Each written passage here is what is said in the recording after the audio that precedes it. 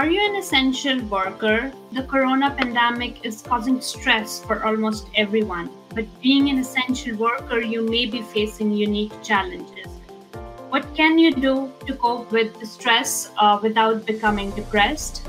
In this program, you will learn essential tools to thrive so that you can manage stress and enjoy life despite all the challenges. Hi everyone, I hope you're having a great weekend. I'm your host Millie, and with me today is Dr. Razina Lakhani. Hi Dr. Razina, how Hi are you? there. Dr. Razina is an MD psychiatrist, clinical professor at the University of Washington, and author of the best-selling book Stress to Joy. You're watching episode 12 of Happy and Healthy Mind with Dr. Razina, a weekly live show where we discuss simple and practical tools for optimal health and happiness. Today we will be talking about essential stress management tools for essential workers. If you're watching the program for the first time, let me remind you that this program is being recorded live. Feel free to leave your questions in the comment section and we'll try our best to reply to your questions. Also, if you're watching recorded version of the program, you can still leave your questions in the comment section and we'll try our best to reply to your questions in the future programs. I would also like to tell you that all the information shared in this program is for educational purposes and should not be considered treatment. Please contact your healthcare provider for treatment recommendations. If you want to get the resources shared during the program, text Joyful to 38470. So Dr. Razina, maybe I can start by asking you, why did you pick this particular topic? Well, there are several reasons. May is the Mental Health Awareness Month, and we have celebrated it since 1949, and it is celebrated to remove the stigma against mental illnesses and promote mental health. And so this year's theme is Tools to Thrive.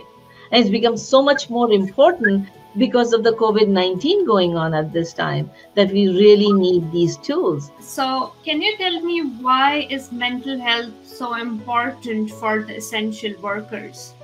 Well, because they're essential. We all need them, right? They are called essential because that is how we are able to, they're called essential because they are necessary for running of the society. So, of course, there are healthcare professionals that are also on front line, but there are also law enforcement people. There are also grocery workers. The simple driver. I have patients. I have somebody who drives the food to the needy people. And so there are many other essential workers that sometimes don't get counted. And so I want to especially say thank you to them and dedicate this session for them. I totally agree. Dr. Razina, what are the unique stressors faced by these essential workers? So many times when we are talking about stressors around COVID-19, we talk about people who are not able to go to work or who are stuck at home or who are having the problems related to COVID. But these essential workers face unique set of stressors. So I have some patients who would tell me that because some of their coworkers are sick, they have to do more work because they have to cover for these sick coworkers and they have to take care of their own work. So sometimes they have to do overtime and they don't get any time off. On the other hand, some people are struggling because their hours are cut and they feel afraid that if they call in sick, they may lose their job. A lot of people are losing their jobs, so there's the fear of layoff. But there's also fear of getting infected and dying because so many people are dying. One of my patients' co-worker died. So the whole group is now going through the grief. But the family members dying or friends dying. And then there's this fear of getting infected or dying yourself because it's a real fear. It is happening around you. So everybody is afraid of that. Plus, on top of it, there is more fear of bringing it to family. So I have a patient who is actually a police officer, and she is afraid. She has an older father, so she's afraid of going and visiting the father because she's going to work and possibly getting infected, so she's not able to meet her father. And so there's these unique set of challenges these essential workers are going through at this time. We all know the importance of stress management. So, what are the problems one can face if they don't practice stress management? A lot of people are having problem with sleep. A lot of people are feeling irritable. They are at risk of developing more severe mental illnesses. Depression is worse, anxieties are worse, the substance abuse problem is worse, domestic violence. So all these things are getting worse because of the stress and people not being able to manage that stress in a healthy manner. That was really helpful, Dr. Rosina. What are some of the benefits of stress management? Well, when you manage the stress better and you decompress, you would react less. And as I said, you'd be able to sleep better and stay healthy. So you can get through these difficulties in a better way and problem solve and not get sick. As you mentioned earlier, May is the Mental Health Awareness Month, and this year's theme is Tools to Thrive. Can you tell us more about these tools to thrive? Sure. And so most of the tools to thrive are same as stress management tool. They're part of the Stress to Joy program that we have been talking about for quite some time. It kind of is consolidated in my book, Stress to Joy. So let me just go through the 3 steps that I describe in the book. So number 1 is to acknowledge. And that is one of the biggest things that I see is going on at this time. People feel like they cannot show their emotion, or if they show or they feel, even if they feel the emotion, that means it's a sign of weakness. Actually, feeling and expressing is not the sign of weakness, it's a sign of strength. Because when you don't, then it comes out in aggression or another negative behavior. So acknowledge that you are also a human being. Be kind to yourself. And so when you would acknowledge, then you'd be able to take steps to help yourself. And one of the previous programs, we talked about emotional coping account, and we can put the link to the video, but let me briefly go through that. So let me ask you, Millie, you have a bank account? Yeah. And most of the people have bank account, and there are withdrawals and there are deposits, right? Yeah, exactly. Similarly, everybody has an emotional coping account inside them. Okay? All the stressors are like withdrawals. All the self-care things that make you feel good are your deposits. So tell me, in your physical bank account, if there are more withdrawals and very little deposits, what would happen? It will get empty. Yeah, and it would go negative. If somebody tries to cash a check, it would get bounced, right? Yeah, exactly. And so similarly, if our emotional coping account has more withdrawals than the deposit, it goes negative. And so then you start seeing all these negative symptoms of irritability, overwhelm, overeating, insomnia, and many other medical problems. So what we can do is start watching what is the balance in an emotional coping account. There's some withdrawals that you can stop. There's some withdrawals like negative behavior, like smoking, alcohol, gambling, excessive internet. So all these are negative withdrawals that you can stop. They are in your control.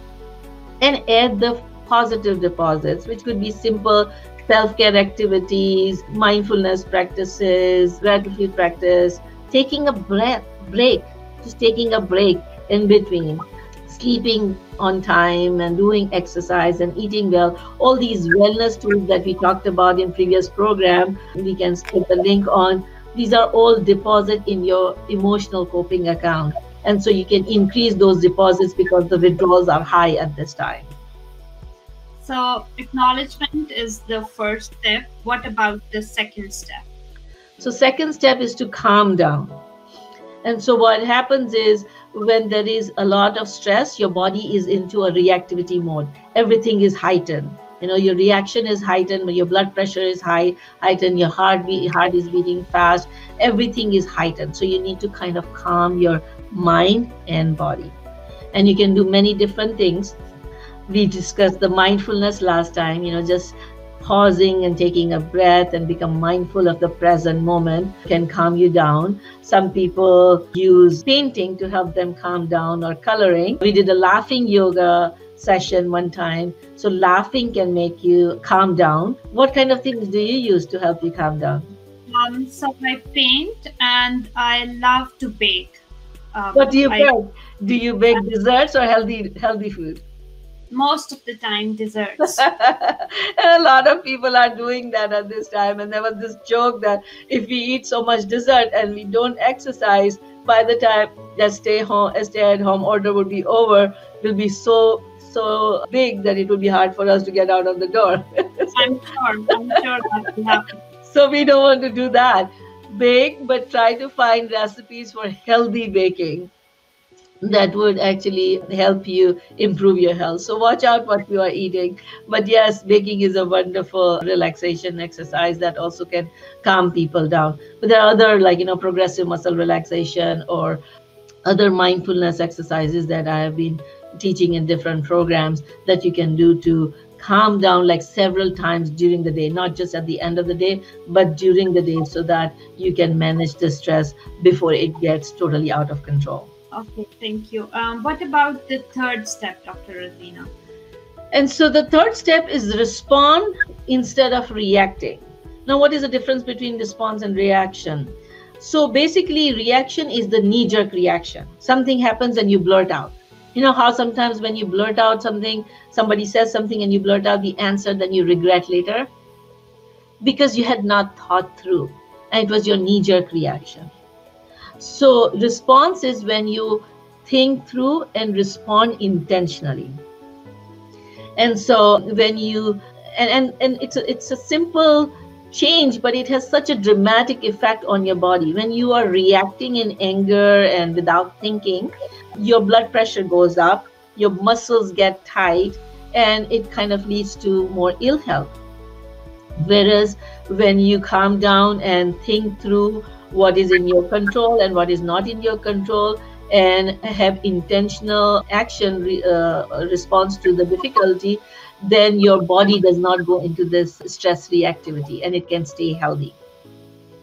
And so you can respond by developing your positive mindset, using the gratitude practice that we talked last time. We can set the link again for that too. You can focus on thought shifting. So when your mind is constantly thinking negative or worrying a lot, then you can learn the thought shifting techniques that we have been talking about that would help you calm yourself down and respond in a more positive way, so that problem gets solved rather than problem getting worse.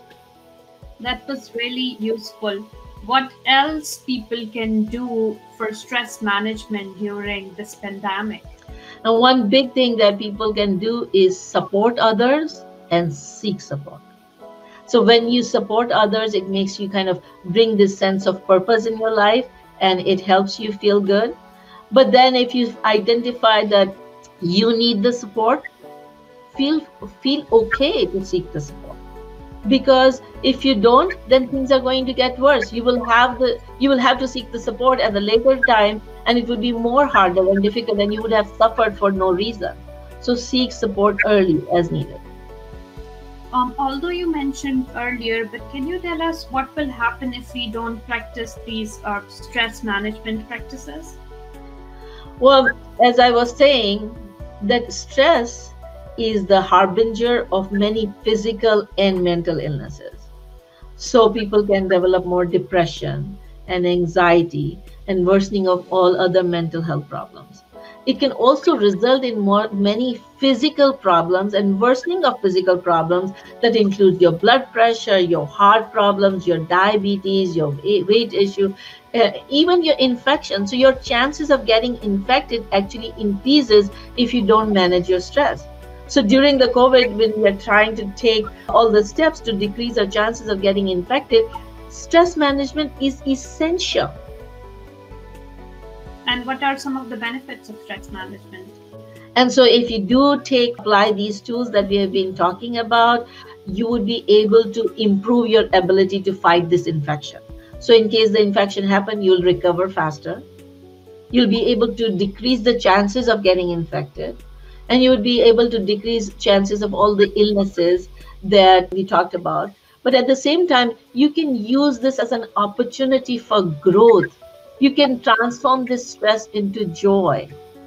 And so you could become more healthier and happier and come out stronger despite all the challenges. Dr. Rosina, would you like to give any take-home message? Yes. So my message today is you are strong, but to stay strong, you need to take these steps. So start taking the steps today. Number one. Number two, keep an eye on the monitor. Okay. So like we talked about emotional coping account, keep an eye on what is the balance in your emotional coping account. And last time we discussed that develop a list of what are the deposits for your emotional coping account. So Millie, what are the deposits in your emotional coping account? There are so many deposits. Like I'm grateful for my niece and nephew and my husband, family, friends. So your gratitude practice is your deposit. Such a simple thing, right? Taking simple things like, mindfulness break could be your deposit. I like listening to sounds of birds. That is my deposit. I like looking at the tips of the trees. When there's a little bud on the tip of the tree, that always brings hope to me. That no matter how bad the circumstances are, this tree can, with patience, through the winter, through the rains, through the snow, and then come spring, they are rewarded and the leaves come back. And so these buds represent hope. So just looking at the tree is a deposit for my emotional coping account. So make a list of all the deposits in your emotional coping account, add those deposits, because these deposits are like filling your tank. If you're going somewhere and if you say, I don't want to fill my gas tank, but I want to go, you won't be able to reach where you want to. So first, monitor the balance in your emotional coping account, keep deposits in your emotional coping account, and seek help if needed be. Thank you so much, Dr. Rosina. In summary, today we talked about why is mental health so important for essential workers. What are some of the unique stressors faced by essential workers? What are the tools to thrive and how can we practice these? We'll end today's session with Dr. Rosina's special.